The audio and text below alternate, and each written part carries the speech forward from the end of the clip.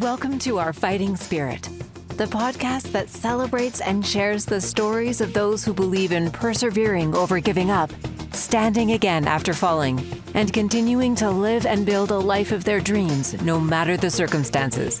Here's your host, Anthony Gigante. And welcome to Our Fighting Spirit. Today we have a very special guest and a very special family.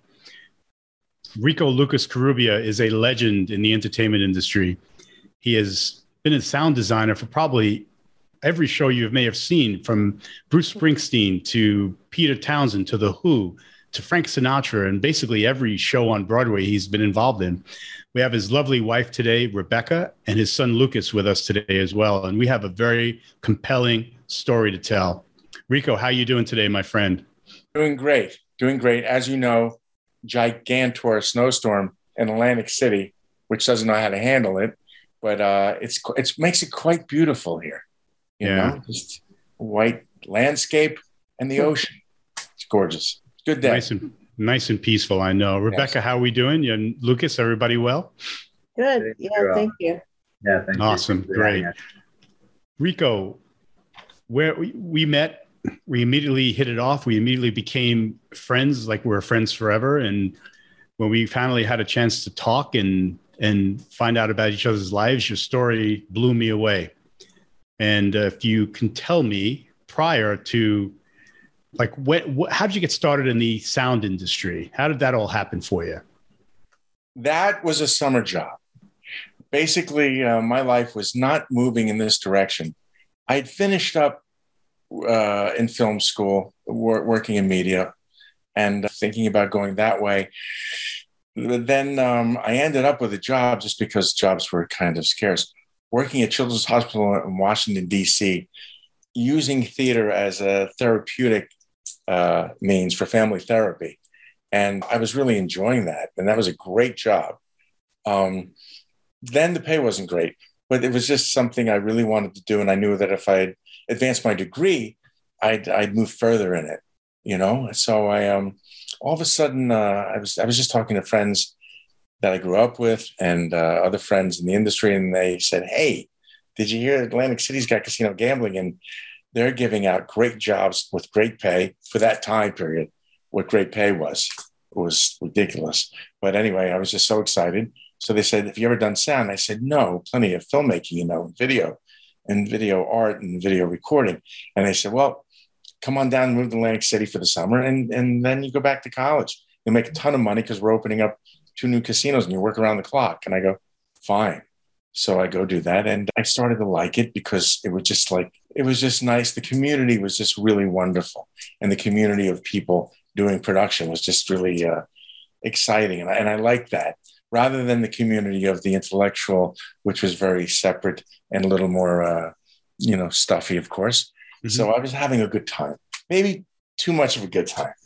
So I kept doing sound. And before you know it, all of a sudden I'm sitting behind the console and Frank Sinatra's on stage. And that was like, wow, this is unbelievable. This is wonderful. And it was just, then I realized the art of mixing and the art of an 80-piece orchestra on stage with a singer. That was just so compelling. And then we'd have Broadway shows come through. I mean, Atlantic City was happening then. And so everybody was coming through, name them, everybody. So you then, just by being on the crew, you got to be with everybody and everybody else that's on the road. And to see that back then the road was romantic, you could romanticize it. It was fun. It was great. People were together, families. So I stayed. And here I am 40 years later, still doing sound. Didn't go back to school, which I could say now I have regrets, but I'm not complaining about the road life and the life of being a sound engineer and a creative sound engineer. Creative is the key. I mean, you are a creative man, and your career kind of took a life of its own, because from one opportunity led to another, and then another, and then another. And before you know it, you're working with the top people in the industry, and they would call you to work with them. They would find you. You didn't have to even look for work. They would find you and ask you if you were available. No, that's why I never really went back to school, because after I go, okay, that's enough now, let's go. And then I had a call from another production manager who came through and go, "Are you available?" Wow. Yeah. Okay. Oh, you mean we're going to Australia? Wow. You mean I'm going to get out of New York, New Jersey? Fantastic. So, I mean, that's the way it just kept growing. And it just evolved. And then all of a sudden, certain people like Michael Crawford, I'm working with him and we're filling arenas with the Phantom of the Opera. And then all of a sudden, hey, I meet certain people and I'm doing Tommy on Broadway. That was just unbelievable to work with Pete Townsend, to be one-on-one with him. And we became buddies. And that's what I feel is old school with that type of sound. That's called star policy. I was known to be good at star policy because I can navigate talking to the artist, because you are his support. You're your sound. All the singers I worked with, you are their support. And so many guys kind of get this wrong. They just talk from technical, or they'll say, no, I didn't do that. No, you have to know the psychology of how to deal with your artist, and be there with them in the moment, because they're up there and they're putting their all out in front of all those people. And, you just have to listen to them and see what you can do to make them happy doing sound. And some of them, it's a non-starter. You're not going to win the battle if ever making them happy, but they'll keep you if they see you keep trying. You will stay there. I've had so many artists that tell me that. I know your career is incredible. It's incredible. Now, you had working with Frank Sinatra. I think you had told me he called you the Kid. Is that correct? Well, I'd have to say this honestly. I think he called everybody the Kid. I'll be honest. Okay. Everybody was the Kid. He never knew my name. But and with Frank, I was more. He came to Golden Nugget. I made it work for the first show he did there, and I was not the mixer. I was the person that set everything up and was beholden to the mixer. I was kind of the system engineer, which is really important to every mixer. I always have someone who's much more technically involved than I am, especially now with all the modern technology and sound to support you. So, but I was actually advancing his shows to arenas, and it just, I ended up getting to talk to him, and just only twice or three times was there really this incredible personal exchange, and it was really, really nice. And then when I was mixing, once he was actually saying, hey, to the band. I mean, and that was old school, because now, you have so much equipment in so many ways needed then to basically overmix. But it was so nice to let the mix come from the stage. He mixed the show. You were just there to implement what he was doing. He says, hey, it's not the kid's job to get the dynamics right. It's your job. And I'm going to let you know how to get it right, or else you're gone. That's the way it went. And I like working with artists like that, Yeah, fantastic, amazing. It was totally inclusive and involved, Amazing. All from the heart. All from the heart. That's how we work, right? All from the heart. Now, you've worked with Andrew Lloyd Webber. You've worked, as you mentioned, with The Who on Broadway, Peter Townsend. What are some of the other Broadway shows that you worked on? Broadway shows, well, one that I thought was really exciting was Bringing the Noise, Bringing the Funk with Savion Glover and Your Not So Ordinary Tappers. That was amazing. That was a great piece for the time in terms of, it made a statement. And it made a statement about art, about Black artists. It was, and just that whole history of tapping.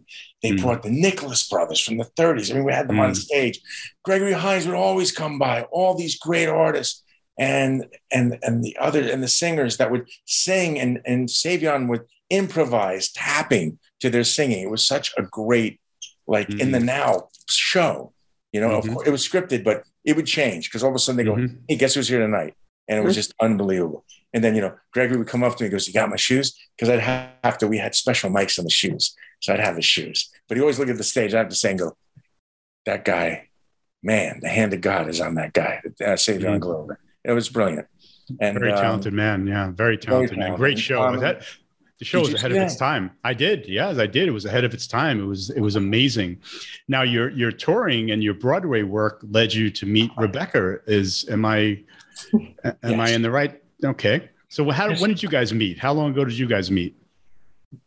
Well, we met in where? The Amazing Technicolor Dreamcoats. I was put on this touring show, and the star of that, Joseph, was Donny Osmond in 1995.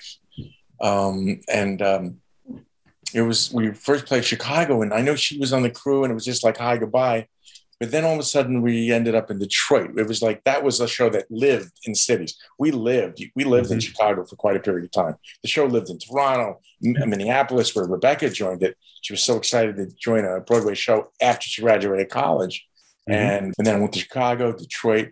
And Detroit, we all lived in the same apartment complex, and she needed a ride to work. We had a car. So my colleague and I, who was my associate on the show, we drove her to work, and we just all became good friends, and things just happened. Things just happened. Really I love it. So Rebecca, when you first met the young Rico, what did you think? What happened? Was it love at first sight? Was it, I got to get away from this guy, or I don't know. I was with a friend of mine who I did the show before Rico did, and in Minneapolis. And so I knew the crew from Toronto, which is where the show originated. And my friend Simon introduced us in the orchestra pit of the Masonic Temple in Detroit. And he said, "This is Rico. He's crazy. Stay away from him." And maybe that's what sparked my interest. I don't know, crazy people, Crazy equals fun. Yeah, for sure. Yeah, for sure. So you met in Minneapolis, and you were on tour with the Donny Osmond show, Joseph, and you went from city to city, and you guys ended up in Boston. It was one of the stops along the tour, correct? Right. Yeah. Met in Detroit, actually. And then, in Detroit.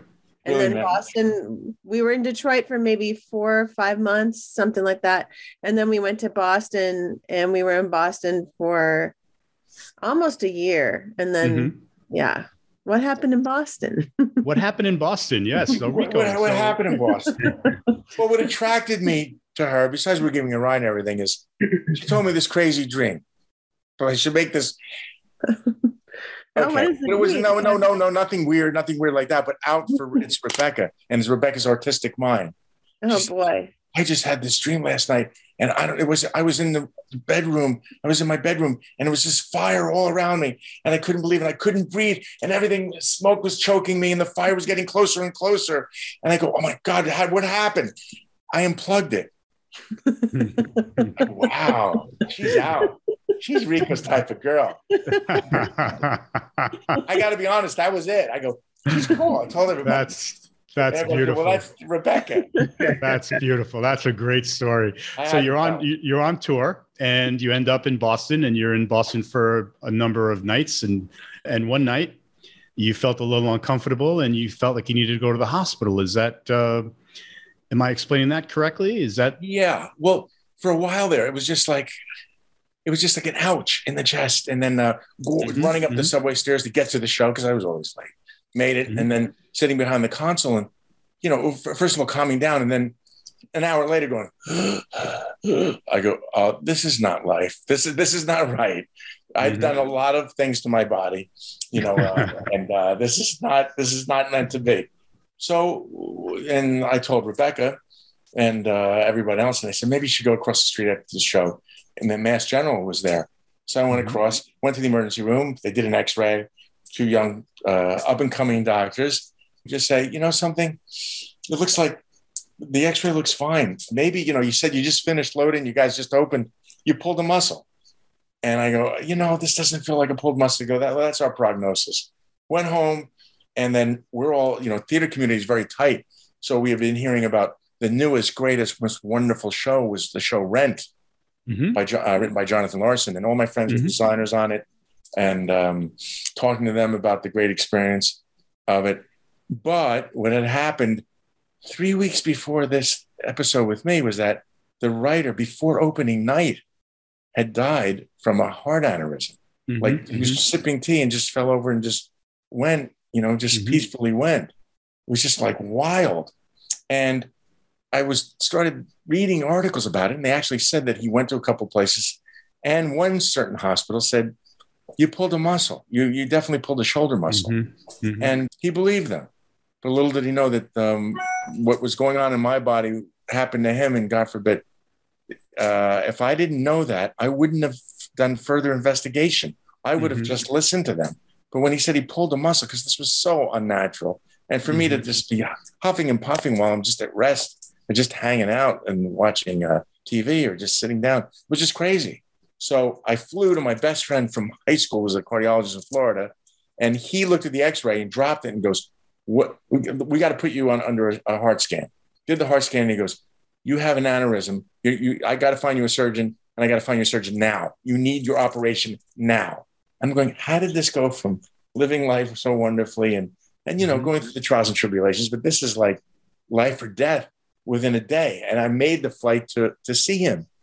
And he said, "You have a heart aneurysm, it's going to burst." And he showed me the X-ray that they looked at, and he said, "I can't believe they missed this. Look at how cloudy this is. That's your aortic root actually expanding, the actual blood flow from the heart and connected to the aortic valve, which he said was totally destroyed, needs to be replaced." So it's pretty wild that I needed these extra parts immediately. So I said, this is cool. And it's nice that, and I know you're a great doctor, and Disney World's down here, but Boston tends to have the best doctors. I just like Boston where I was. So he actually called Harvard Heart and got me an appointment with Dr. Lawrence Cohn, the god of heart surgery. So I flew back on the next flight and I went to go see him. And when I went to see him, it was on a Friday, and he looks at the film. He comes back in his big wooden stoic office at Harvard, and he goes, "Lucas, what are you doing Monday?" I go, I don't know what we do." He goes, you need to do this immediately. Like, he was so calm. I was going, "Can we do it tomorrow?" I goes, "We don't do it on Saturday." And I think he can go through the weekend okay. So it was just quite amazing that we went through the weekend. I hate to say this, but Donny Osmond threw, after the Sunday show, a big, beautiful Last Supper in Little Italy for me. I mean, before the operation, Last Supper before the operation. I didn't think I was going anywhere. I had no idea it happened so quickly. So it was just really comforting. And then the operation happened. And that was open heart operation number one. And I don't know how people can mentally, I don't know. I couldn't prepare for that. Yeah, emotionally. That's a big deal. Well, obviously it's a big deal. Now, Rebecca, you were by his side, but Lucas, you were on the West Coast at the time, or were you on the East Coast when Dad was going through this? I was born and raised in New Jersey, so I was really young. I don't even remember, when he got his first surgery. However, I do know from my mom actually told me that the whole night of his operation, I was actually crying, which is kind of interesting. There's kind of like a tethered connection. Even when I was that young, which was, really interesting to learn, kind of later in life. But yeah, I was really young at the time. That is very interesting that you did cry all night. That's pretty amazing. Yeah. So we're in the hospital and we're ready to go into surgery. And I think you had said it's a Monday when you're going into surgery. And so you kiss Rebecca and say, "I'll see you in a little while." And you go into surgery and tell us the next steps. What happened then? Well, the greatest thing is that, as possibly eccentric we all are in our own little ways, Dr. Lawrence Cohn, they actually started a reality show about heart doctors. I heard later on, like maybe 2010, and he was the star. He was quite eccentric, but this guy had saved lives like you wouldn't believe. Jumping on gurneys of kids that got shot in drive-bys and cutting them open while they're being pushed. The ambulance driver was actually telling me said that he had to put on goggles because everybody, watch out, opened her up, saved her life. And this guy was the legend of heart surgery. And I was just so happy to be with him. But anyway, I wake up from it. I didn't even know what position I was in. He goes, "Write down any communication," because I had like, who knows how many tubes down my throat. I was so disoriented. And all of a sudden everything started beeping. And I kind of opened my eyes and I see this figure throwing chairs against the wall, hitting everything. And he just goes, "Damn it, I lost your heartbeat. I'll get it back." And he's in front of all my students, because it was one of those, he actually did it in the arena, the surgery arena. Sure. So he basically was really upset that he lost my heartbeat. And he says, "I'll get it back. We'll make it right. We'll get it fixed." And then what happened was we spent another week. I was healing really well. Spent a week in the hospital. And usually we just get out and he goes, "I'm going to keep you another week. Let's see if it heals. Let's see if there's anything we can do to bring it back." Didn't. So then they implanted the pacemaker. So that bummed me out. And all of a sudden now I'm not on my energy and my spirit of, to me, the whole beautiful heartbeat. One chamber wasn't beating. So So we did. And he says, guess what? I bet you in 4 or 5 months it's going to come back. And I was, oh, well, okay, if you say so. Basically what happened really quickly is we were doing the show in Chicago. We actually were still doing Joseph, went back to Detroit, then went back to Chicago, and we're sitting there and I'm mixing the show. And it just felt like I had 18,000 cups of coffee and whatever else, and sitting behind the board. And I called backstage. I go, you got to get an ambulance here. My heart is beating out of my chest. So they actually took me to Chicago Presbyterian and University Hospital. And they called him up. And then they had to actually, it's unbelievable. And I to be awake and have the paddling happen, they had to paddle me every 5 minutes to paddle it back into a rhythm because it was going haywire. But the pacemaker was in there. So in their minds, they thought I was pacemaker dependent. What happened was one of them had the bright idea to turn off the pacemaker. And then they just looked at me and I literally had gigantic boils on my chest and on my back. They put a pad here and a pad on your back. And it hurt so bad. And they go, your heartbeat came back. And I just started crying. And I called Boston. I go, I used to call it King Kong, King Cone, the King Cone of everybody. My heartbeat came back. I told you. But that literally was 4 to 5 months afterwards. Genius. Amazing. So basically it's predicated on that memory that, when I need the next valve, which, they go bad because now I had a pig's valve, and that I would be able to go back and I'd have the master do it, But in 2016, the master called me I was doing a show in LA and about the Doors. It was great. And then get a phone call from him and he goes, guess what? You better get up here. He goes, we waited too long for this. He goes, but here's another bad thing. I just retired. I'll go, oh, no way. You did not retire. Doc, please unretire. I'll come back now. He says, no, just come back in the next few months. I promise you'll be taken care of well. This is 2016. Things change.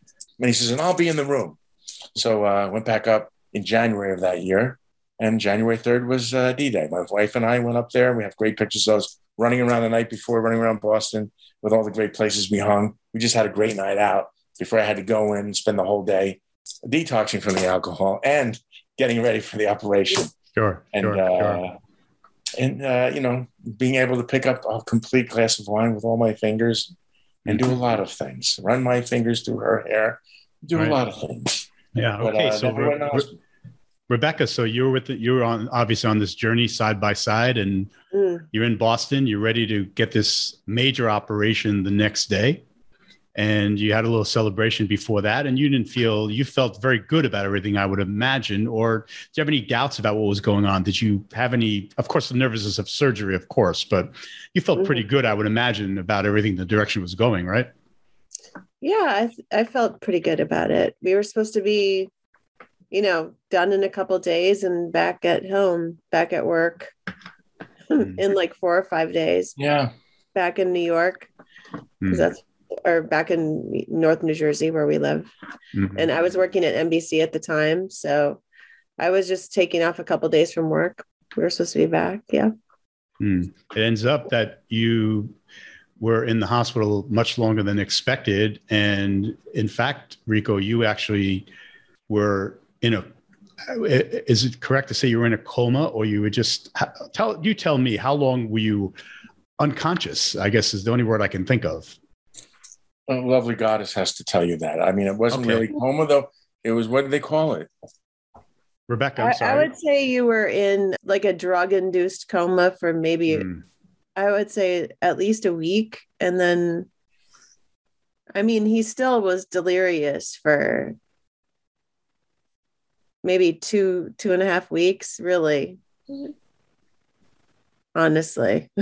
Not himself for a while. Like most of the months of January, he was not like himself, So from a 3-day stay in the hospital, which it was supposed to be, you were actually there almost 3 weeks now, correct? Right. Yeah. Definitely. And while you were in 3 weeks. That last day. Yeah. And we know the date well because it's coming up in memories on the Facebook every day. And she kept a log and just wrote to all my friends, and not going because I traveled so much globally. Everybody was writing, and it was just, I had no idea, but she was keeping everybody up to date. And that was quite wonderful. But just on January 24th, from January 3rd. January 24th was, because I've been reading through things. It's just so hard today. So hard to read through the things and what went down. January 24th was really D-Day. It was really the catastrophic day. You want to explain, honey? So your surgery was January 3rd. Yeah. And of course, a couple days after that, I learned that his doctor that he was just talking about, Lawrence Cohen, had crazy, like a heart attack himself, and passed away unexpectedly. And the nurses, I told them all, like, when he wakes up, do not tell him that doctor passed away, because he'll get really upset, because that was like, why we were there. Yeah, they were trying to get him off of blood pressure medicine, and his blood pressure was messed up. He was in toxic shock from the surgery because they cut into his arteries that they shouldn't have cut into. All these things went wrong. His surgery was 3 times longer than it should have been. I was in the waiting room on January 3rd. He was like the first surgery in the morning. Like we had to get there at like 6 a.m. And I swear I was in the waiting room at the hospital way after the waiting room actually closed. They let me still sit in there. So like, I didn't learn what was going on with him from like 6 a.m. to probably 9 at night, maybe even later. I think I probably got upstairs to his room at like 10 at night. So that's a lot of time. And he was just, like I said, in a coma, drug-induced state for at least a week, I would say. And then, they'd slowly get him out of it, but he was still very delirious and very sick. Like his kidneys weren't working. His fingers were dusky. He was on all this blood pressure medicine because his blood pressure was just like up and down and just like all over the place. Crazy. Yeah. And, but I mean, he was still moving along. So, there was still hope. So, yeah. And it sounds like there were so many mishaps along the way. And then there were a lot of things going on. There were so many things going on, and it was crazy. Yeah. And I kept people updated on Facebook. I would put out like an update every day. Like Lucas was saying, all of that, because it's January right now, all of those memories are coming back up on Facebook. Like, hey, remember you said this back then? And it's like, yeah, okay. Yeah, I remember. It's just like all the memories coming back, like how sick he was. And like he had really good days. And then like the next day it would be a disaster. And then he would have a good day. And then the next day would be like awful. Yeah. So what a ride. What a ride. And what trauma his body was going through, and the stress you were going through as well. It's pretty incredible, pretty amazing is right. So we're at January 24th, and then another big mishap occurs where you take a real turn for the worst. And walk us through that, Rebecca, if you can. I don't want to bring these memories back, but it's important. Yeah, we were talking about it earlier today because Tom Brady retired today. And one of my big memories from that day was that the nurses that were on staff were watching the Patriots game and were totally focused on that and not focused on Lucas from my memory. Lucas was there. Young Lucas was there earlier in the day. And if you remember, Rico was sweating and he had a fever, and he was very like agitated that whole day. And I could tell there was something wrong, and so I would, like, if I saw anything wrong with him or anything new, like if his blood pressure was being weird or anything, I would go and tell somebody so they could come in and like check him, And I just remember these nurses being infatuated with the Patriots game and not really paying attention to him. And then, or to anybody coding. right. And then Lucas left because he had to get back to school, I think, or wherever he was going. Yeah. And so I was there alone with Rico, and still being aware that he's not well, like there's something going on, like something's happening. Then all of a sudden, like his eyes roll back, and I didn't know what was going on. It was like the scariest moment of my life. I ran and got like the nurse, and it was like cold blue, you know, they were all like on him, and they ushered me out into the hallway. And after like a half hour, I'd say, they revived him. He had like a cardiac arrest. They had to give him, they figured out from his blood count. What was your blood count? That he was missing at least 8 pints of blood. Like, yeah, with 8 pints. Yeah. And I was at 3.7. 3.7. Which is basically not having a drop of blood in your body for your heart to beat. Right. So they had him on all this blood pressure medicine, and they didn't have the volume of his blood in his body at the correct level to deal with like the heart medicine. So in my mind, it's like this. So he had a cardiac arrest, and they were like, oh, he must be bleeding out somewhere in his body, like his brain or his, you know, in his abdomen or something. So we have to give him 8 pints of blood and then take him for a CAT scan to find out what's going on. He might not survive it. So, my goodness. You know, we're going to take him as soon as the last bag of blood like goes in. We're going to take him down to CAT scan, but we're just warning you, he might not survive the trip down there to the CAT scan. And I'm like, okay, like, how do you deal? Like, I don't know. Right. Like, how do you deal with that?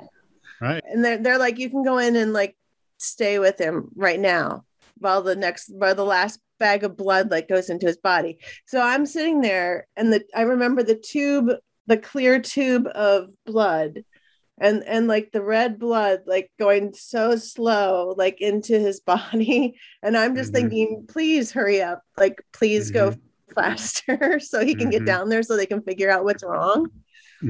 So then they took him down, and I was up in the room alone, and I tried to just like, I'm like, please, I just want to go to sleep, like just like let me go to sleep and let me wake up and let everything be okay.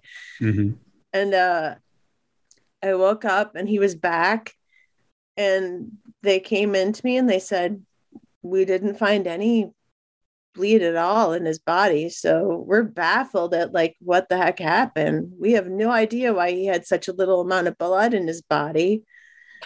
And one thought that came to my mind instantly was, I know why he has no blood in his body, because they have him hooked up to this dialysis machine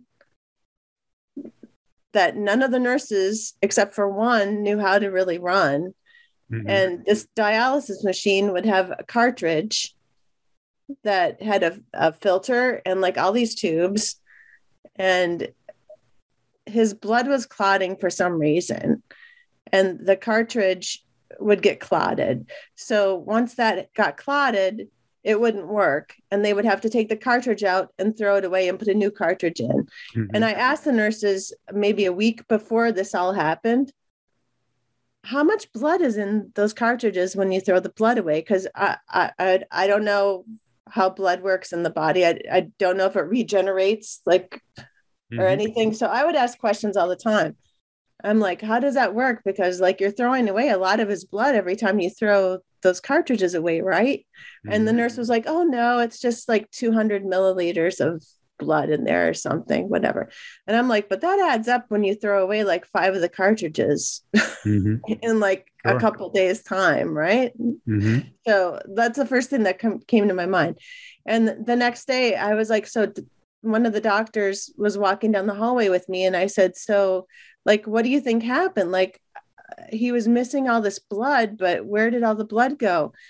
Or like, what is the equivalency of all the blood he was missing? And the doctor told me that the amount of blood in his body, it was like he was bleeding out, like somebody stabbed him and he was on the floor, and that's how much blood he had in his body. Like that's how little blood he had.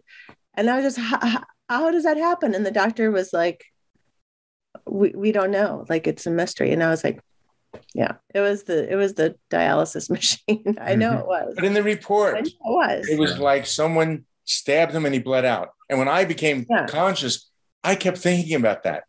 The next hospital I went to, I just have to say, I was paranoid watching people with packages walking towards my room going, let me get the nurse. Who's this person? Because I didn't know what the heck happened in the first hospital to wake up to this and no feet. Yeah. I mean, so you went to another hospital after that, correct? And that's where another mishap occurred, where you actually were.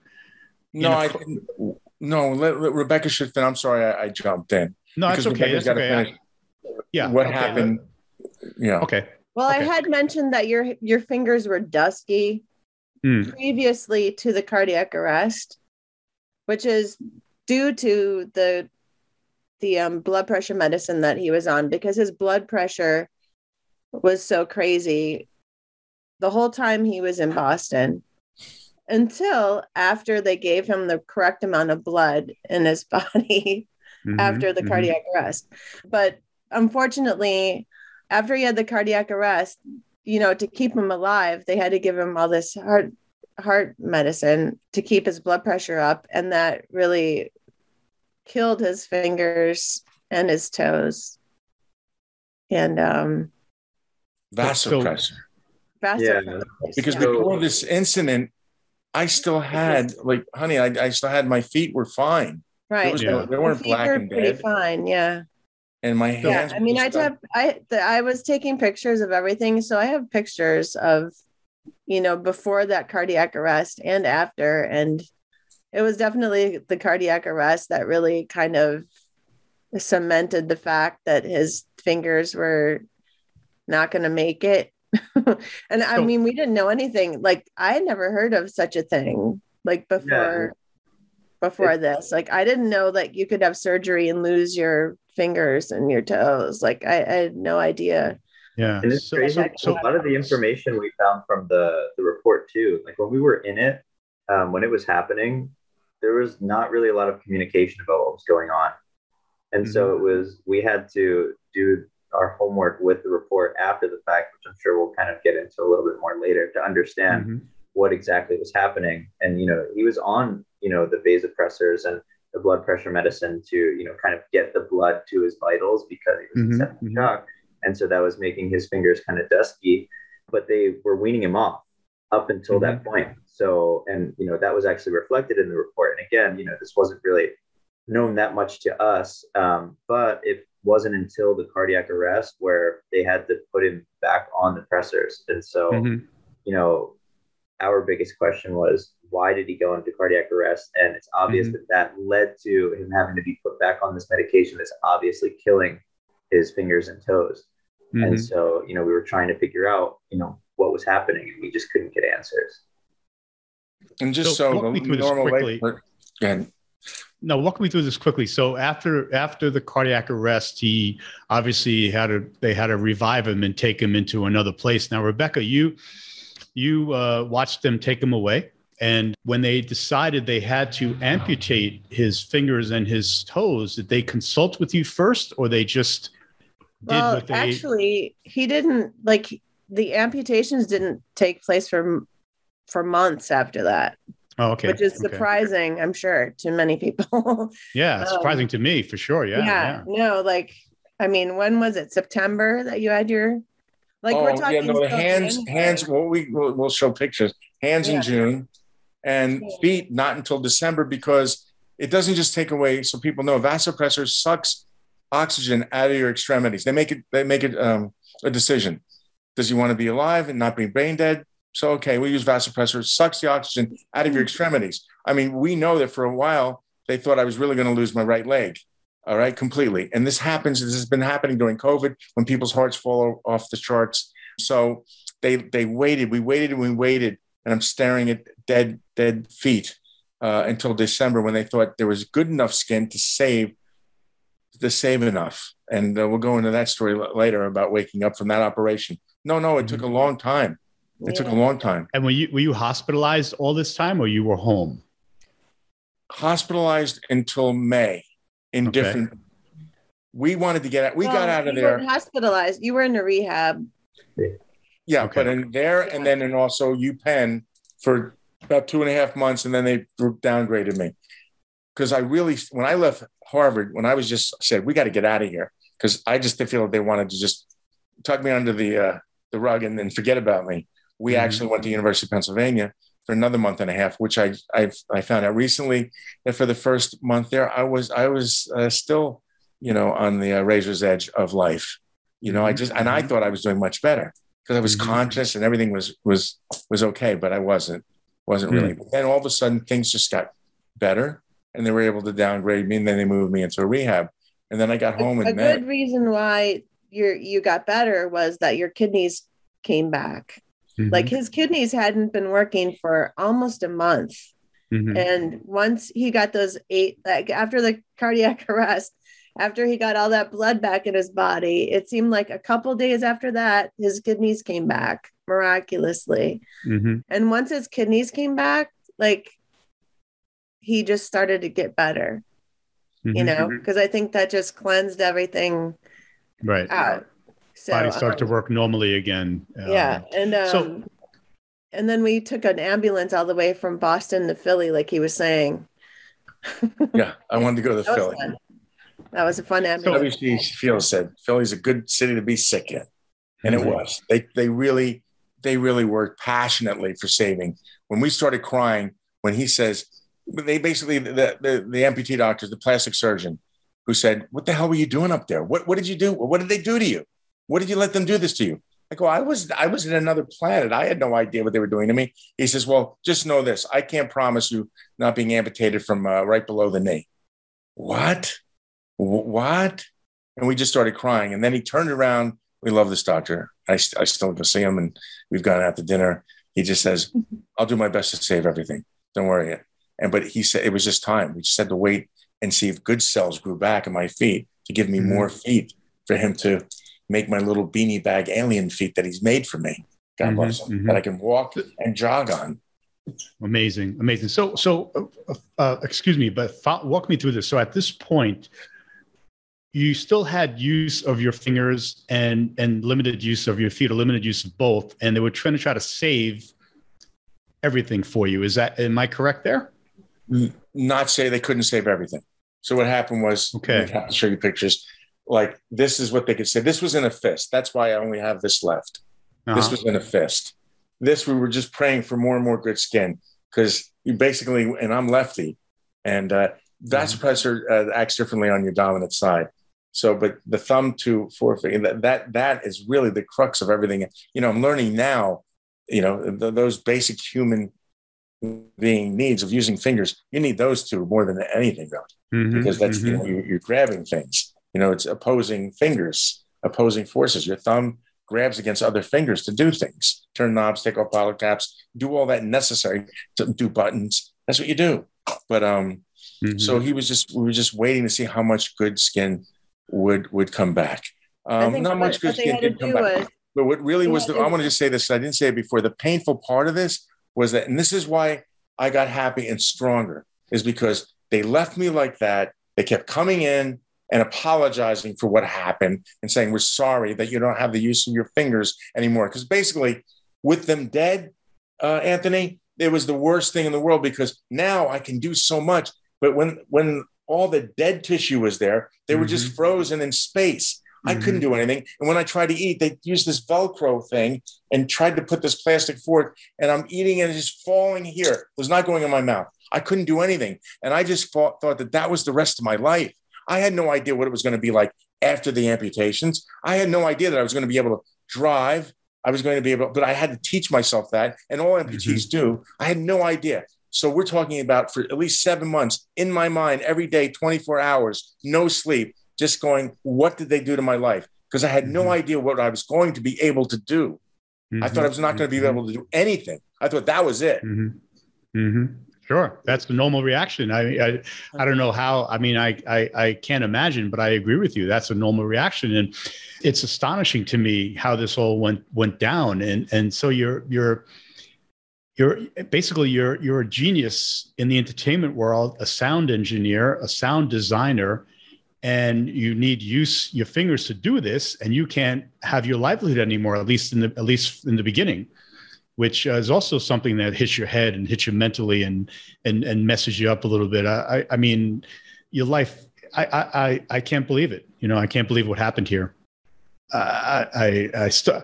Since we met, Rico, I think about you every day. And when I do the little things in life that I do with taking for granted, I think of you, that these things are major chores for you. And that's also part of this whole thing, you know, and man, I love you. And I can't imagine. So I'm with you there. I wish I can help in some way, but sure. No, I wish I could, like we talked, I'd like to, I just took a shower before all this, and the Zen ritual of taking a shower, have to think about everything. Have to put something down. I put a little towel down in the tub, because these little feet, I've had them slip. And can you imagine if I broke things? Maybe I'd never have use of them again. The little towel down, everything has to be in the right spot so I can do what I can do. I can shower and have special tools to shower. And I'm not the only one. I love the amputee community because it's just so powerful. And everybody that's in this position that just has the willpower to go on with life and do things. At U of Penn, we heard about amputees doing like amazing things that I can't do what they do. The ones that lose their leg above the knee, they do amazing things. Well, you see them in the Olympics. They run and win. It's just quite amazing what they do. Amazing. The spirit is amazing. Now, Lucas, you as you got older, you followed this journey. You were in this journey, and you really got involved with Rebecca in trying to make things right to a degree. And can you tell us where you are now? I know you have detailed information. Rebecca kept an amazing detailed journal. You actually are in the medical. You're actually pursuing your PhD and directly into the medical field as well. And tell us where you are now with this, and tell us what the next steps are. Yeah, so I'm doing my PhD in the biomedical sciences. I do traumatic brain injury research, actually. And so, the one thing that, kind of getting that type of degree does is it makes you pretty good at reading stuff and kind of understanding what might not make sense, and trying to find gaps kind of in things that others write, believe it or not. And so, after all this had happened, my father had, looked into, seeking legal counsel to try to understand, what had gone wrong and how we could be helped in those ways. And they sat on it for about 2.5 years and did nothing. And so my dad called me one day. I remember I was at Starbucks, and he called me, and he was like, they just told me that there's nothing they could do. And we just kind of sat there and we're like, are you kidding me? It's been 2.5 years, and you only have 3 years before, pretty much you have to, what is it? Kind of submit your, I guess, admission to sue, or else that's it. And so we kind of sat there, and I was like, you know what? Send me the, the report from the hospital. It's like 12 or 14,000 pages of just craziness, because it's not really that organized and all this stuff. I was like, send it to me. Let's go through it. Let's read it ourselves and see what went on. Let's read their notes. Let's read everything that went through it. And then, my dad has friends that are physicians, as do I. There are a lot of physicians in my field that also pursue research and, to try to understand things. And so we spent months, going through the, all of the notes and all of the records ourselves. And we were able to find those gaps ourselves, and then, seek other legal counsel to kind of put this sort of through and understand really what's going on. So, when my dad had mentioned, that his blood level was 3.7 grams per deciliter, his hemoglobin level was that, or, Rebecca's mentioning that, his H&H was kept really low. That was from us going through the records years after the fact, when the legal counsel who was supposed to be doing this didn't. And that was us educating ourselves on what had gone on. So that way we could actually understand if things went wrong, or if this was kind of normal procedure and we were just shit out of luck. And to be honest, when we went through it, we had actually found that throughout the course, especially leading up to before he went into cardiac arrest the first time, they had kept his blood level very low. They had kept it, I don't think we mentioned it before, but his hemoglobin was at around 7 grams per deciliter, which we had, heard from, experts that is actually pretty low. And then on the day that he went into cardiac arrest, it did dip to 3.7. And what's crazy is that we cross-referenced, as Rebecca had mentioned before, that hemodialysis machine, and we can actually see when the machine went down. That's in the records. They have thousands of pages of when it just stops working. And in the hours leading up to that, it went down twice within 2 hours leading up to it. And so we cross-referenced that. We cross-referenced how, all the drugs that he was on, how they were weaning him off, and how he had to be put back on the vasopressors right after. And we also were able to cross-reference when his fingers and toes actually went from being musky to having, they call it necrosis, which is the actual, or gangrene, which is when that tissue actually dies. None of the tissue was dead until after the cardiac arrest. And so, and not just me, but we all really put in the time to go through, all of the records to really understand what was happening and where we think the care could have been better, and where we think that there could have been mistakes made. And it was crazy to us that, one, you can't really depend on legal counsel all the time to do this type of work. You have to do it yourself and bring it to them so that they can build a case.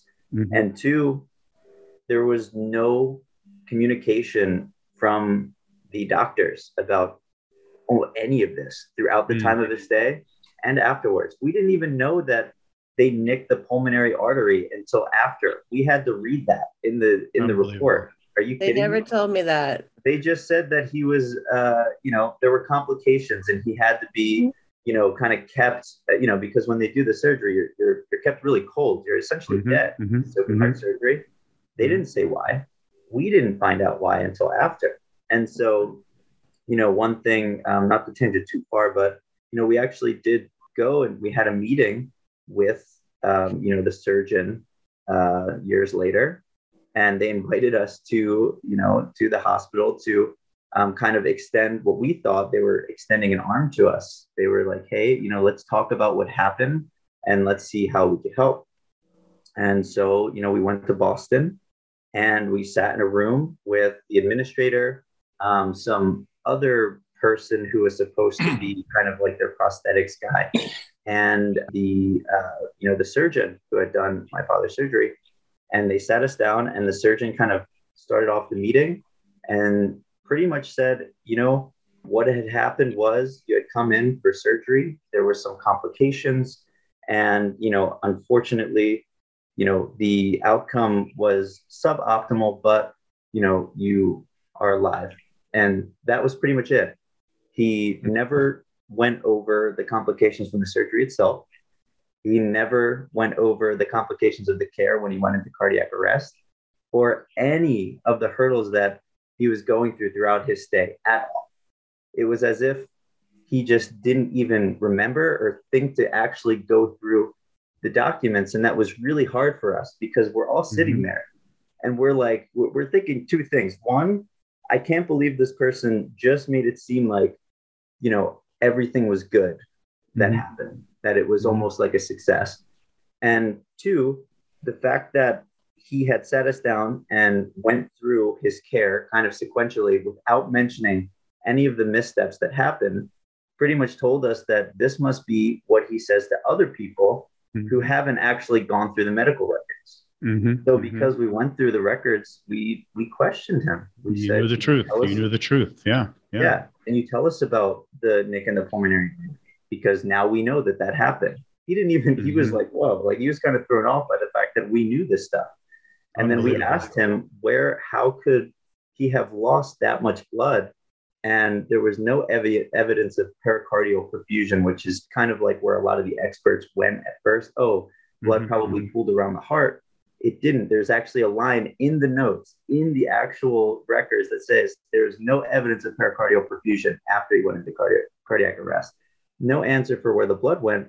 And we even asked him, do you think that the fact that this hemodialysis machine was going down and went down twice in the hours before he went into cardiac arrest, could that have contributed to the blood loss? And he didn't have an answer for us. He said, I'm going to have to look more into it. And that was it. That's all we got. Unbelievable. So, unbelievable. And that was a great, that was amazing description of what went on. Now, where are we now? Do we have time still to reach an attorney to have someone accept the case? I'd like to running say out this. Of time? Only because, this is wonderful. And the investigative work that Lucas did was quite amazing. Quite amazing. And everything. There was over 11,000 pages of this. And, I kept meeting him because, I was going on tour and we were doing rehearsals for certain tours in LA, and I'd meet him and he'd come back with all this information. And other doctors had actually, basically said he's absolutely right. And they've come up with even more things because that Lucas and I wouldn't know, and Lucas wouldn't know. I mean, with options they could have done after they nicked the coronary artery, which, but now we're getting in the malpractice part. But I just want to say from the compassion, the emotional side of it, is that all this happened, okay? And I'm sitting there with these dead fingers, and a group of 10 people come in that I can remember in the original hospital, I'm saying, with Dr. Shaker surrounded by him, and Rebecca came in with them. But Rebecca, as you see, can be soft-spoken and kind of reserved and be more understanding. And when they came in and they said, really sorry about the fact that you will not have the use of your fingers anymore in your life, she basically said to the head surgeon, she says, you do surgery all day long. How would you like that if somebody just said, I'm sorry, this is what's going to happen? So basically, all the lawyer stuff happened only because as soon as basically when we left Boston, it was like, hey, don't let the door hit you in the butt when you leave. No communication, nothing. No compassion about, well, here's one of the 10% of things that go wrong. Things do happen. And then there were, complications upon complication. Like the doctor told me on the phone, that head surgeon said, hey, we hit a lot of road bumps. What do you want me to do? I go, yeah, you hit a sinkhole too at the end, And then he goes, guess what? We're going to take care of it. We're going to go to MIT and get you uber modern prosthetics. That's what I wanted. That's what I really wanted. Okay. I was the unlucky one. This happened. Now I'm breathing. I'm here. I'm starting to feel better. But you don't want to talk to me at all. And you don't want to talk about anything about on your grounds, on your property. This all happened. I walked in there happy with fingers and toes and scratching my hair and picking my nose, and everything was happy. And now I can't do anything and anything constructive. And I just looking at these dead fingers. You promised, you then said that you would show some kind of compassion. So what happened was, I don't think I want to see this happen to anybody else. Number one. Number two, what about me? What about helping me out with carrying on with my life? My life is not over and my career is not over by no means. And I'm not going to let that happen. And that's what's driven me to keep going and keep going on this path, this journey with ups and downs. One day, insurance, what they do is they actually, and I'm going to go into this for a second because they're not going to give me any prosthetics. So all of a sudden, the right hand gets passed in December. Yes, you're going to give you a right hand, but they're going to give me the palm part and the fingers part because that's what's missing. But to make that work, there has to be a whole unit here that comes up to here, weeds these muscles and tells it to work. And this is the cheaper one, the mechanical one. The electronic one, they don't want to spend that money for you. So they're not approving anything from the wrist up to make all that work. Sure, you could just put that on. And then the other hand needed some upgrades. And they think like, I want nail polish. They go, that's all you want that for is cosmetic reasons. No, it makes the hand that's experimental work better. And you improve the hand. You approve the hand. I have it. And now they made really, really modest costing upgrades, but they say it's for cosmetics. No, the cosmetic thing I would really like to have is my freaking fingers back. Give me a break. Cosmetic what? Prosthetics? Give me a break. It's bullshit. Excuse me. No, Sorry. it's So what okay, I'm man. saying is, It's we're okay. talking about the hematocrit level and everything else. Be honest with you. Hey, they could have picked that number that Lucas is saying was low, that I'm seeing my doctors now that are involved in reading this, and all the doctors, they could have picked that as low. That would have been great. But guess what? It dropped down to nothing. It dropped down to nothing. Explain that. That's what you need to explain. If every other doctor that I've talked to has said it should have been a couple points higher, so they had a little margin for error. But no, that's the number we keep it at, right? But it went to nothing. Explain that. You're telling me somebody came in and stabbed me. It's in the report. Somebody came in and stabbed me. And then boom, we wash our hands clean. Now I'm going to say this on your podcast. Everybody should read the article because I got a call from the Boston Globe. I didn't take part in that article, but I'm going to have him write about it. He has a doctor shushing, and it says, The Secret of Boston Doctors. This is a guy, they call him the mudraker of Boston. He writes about everything in healthcare and construction and all corruption. But he talks about that whole hospital system and how corrupt it is when something happens wrong to somebody. When something happens wrong, they don't get anything. They don't get anything. They just gave back a mother whose child became, I'm saying, special needs. And she won I think 7 million, was it? And they gave it back. The state made the hospital give it back because no, their child will they know how to legally protect the hospital. And we know which hospital we're talking about. The two of them are now joined.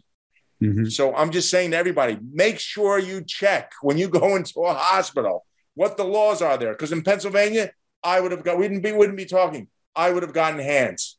Pennsylvania there's a no fault. It happened on our grounds. It happened during us, being in your chest. Guess what? We're going to help you out. It happens in New York that way. Doesn't happen in Massachusetts. And there's people in Massachusetts. That's why I have lawyers that aren't really malpractice that are helping me out with this. They are so upset that in their state and people globally come to Boston because of people like Dr. Lawrence Cohn that aren't alive anymore to get operated on. And all it is corruption.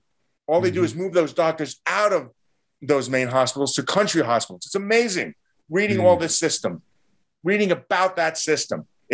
But honey, one thing they might be really good at is saving your life from the mistakes that they made. Thank you. That's all they kept saying to us during that meeting. That's what they kept saying to us. That's basically it. Yeah, unbelievable. So, Rico, you mentioned a lawyer. Do you guys have a lawyer at this time that you're involved with, or are you seeking representation for this at this time? I have a Bible here. God forbid, this lawyer is great. But guess what? It's because of my entertainment business. I put all points alert out for lawyers in Boston. This guy came back. First of all, the top malpractice lawyers contacted me, waited 2.5 years, and then dropped me. Right? Because, we can't do it. Then the next one, 4.5 months, back and forth, spending so much money, dropped me. It had 6 weeks left. This guy, who's a workman's comp lawyer, who has a lot of friends in malpractice, we just thought this was so disgusting, and hearing about other cases like this, about people getting screwed over, just was so abhorrent. He has so much money invested in the case. He got down there to the court, and got it in just in time. He got it right under the wire of statute of limitations.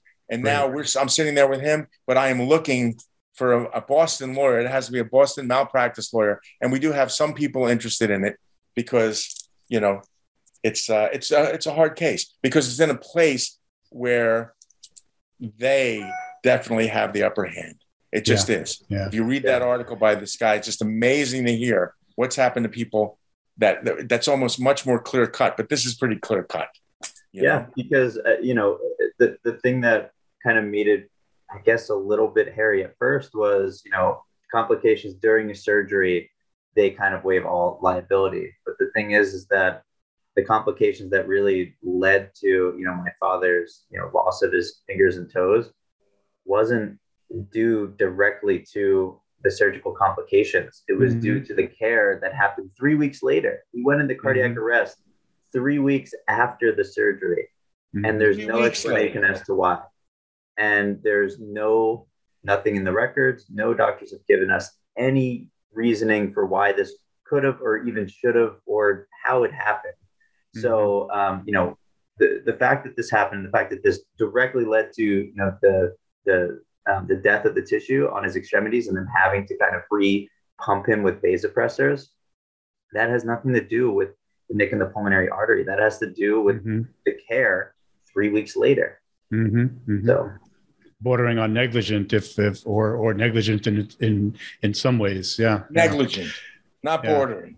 That's negligent. What they might say. Negligence. Sorry, negligence. We know it's negligence. A lot of other doctors know it's negligence too. Yeah.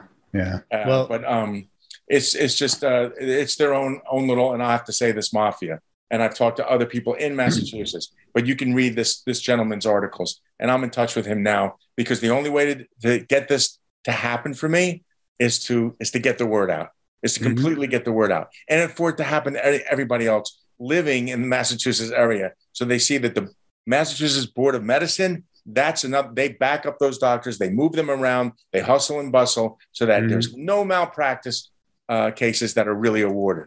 It's got to be like they almost have pictures of a doctor stabbing a child or something. It's really abhorrent. It's horrible.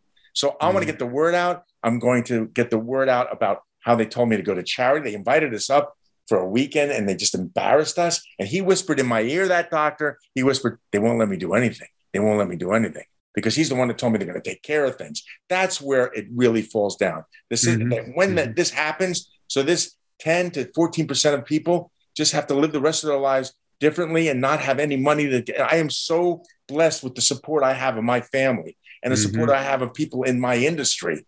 And I'm still working.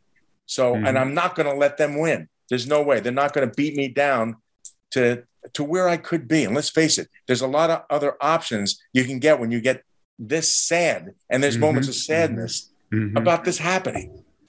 You know, it's just uncanny.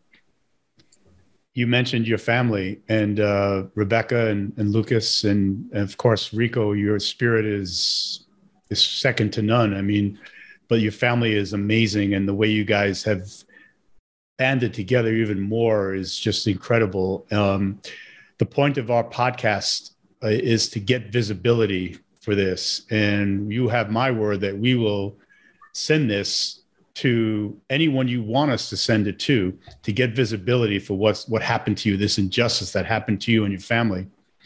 To even speak about it today, I applaud you, because I know you're revisiting it, and you keep on revisiting it. And I really thank you for revisiting it again today and telling us your story. I'm at a loss for words after hearing this, and all I can tell you is you have our love, you have our support. Whoever listens to this podcast and sees it and listens to it, hopefully it'll touch them as well, where we can get the word out to get the injustice corrected. Show us your hands, Rico. Before we go, show us your hands, buddy. I should show you a little foot. Rebecca, what do you think? Show them a foot? You don't want them to see your foot. You know, they were worse with those. You'll probably fall over those in the toenails. chair. I miss those toes, those ugly toes. Miss them big time. Well, his surgeon that did his feet was very proud of the job he did. Yes, because he saved. You know, I mean, the reason why they left, you know, they leave your hands like that for so long is the demarcation. They have to make sure that everything's finished, like dying, let's just say. So like the doctors just took every little bit that they could to leave everything they could, you know, that they could leave. And his foot surgeon was just like so proud of the job he did. And he did a great job, because Lucas can still walk, you know, and he can drive a car. His hand surgeon was amazing. Also, we were blessed with that. At least the hand surgeon and his foot surgeon were just like brilliant doctors. So that was a blessing. Your family is a family of class and integrity. And Rico, you mentioned something in closing, that you're still working. I can vouch that Rico is still working. He calls me every morning, at least 3 times a day, and tries to try to figure things out. No, you never bother me. I love you. I wish you'd call me 10 times a day. What are we going to do next? Exactly. I love that. But the podcast is our fighting spirit, and nothing defines the fighting spirit than this family. And I thank you for being with us today. I thank you for sharing this story and revisiting it, as I mentioned earlier. And you have my word that we will do anything in our power to help you. Thank you. My heart is connected to yours. We thank you so much. Thank you so Always, much. brother. Lucas, God bless Love you. everyone. Rebecca, thank you. Love you. And Thank you. And Rico, we'll get this done, man. I gave you my word that I will do everything in my power to help. And we will start on Monday. As long as you don't go out and play in the snow again, because you're supposed to do it on Friday. That's right. Exactly. I love you. Thank you so much for doing this tonight. I really love you all. Thank you. Okay. Thank you, Anthony. Yeah. Ciao. Bye, baby. Ciao. Lucas, take care of yourself, my Bye, friend. babe. Bye. Bye, son. Bye, wifey. Bye. See you soon. Beautiful. See you real soon. Beautiful, beautiful job, guys. Thank you. I feel like I'm part of your family. And again, I love Rico. Now I love Lucas. And now I love you, Rebecca. So let's make this a mission. We know a lot of people. Let's make this a mission to get this wrong righted. All righty? Thank you. And thank you for joining us on another episode of Our Fighting Spirit. We'll see you again next time, and keep fighting and keep winning. Thank you for listening. Please make sure to follow us on your favorite podcast player and leave us a review.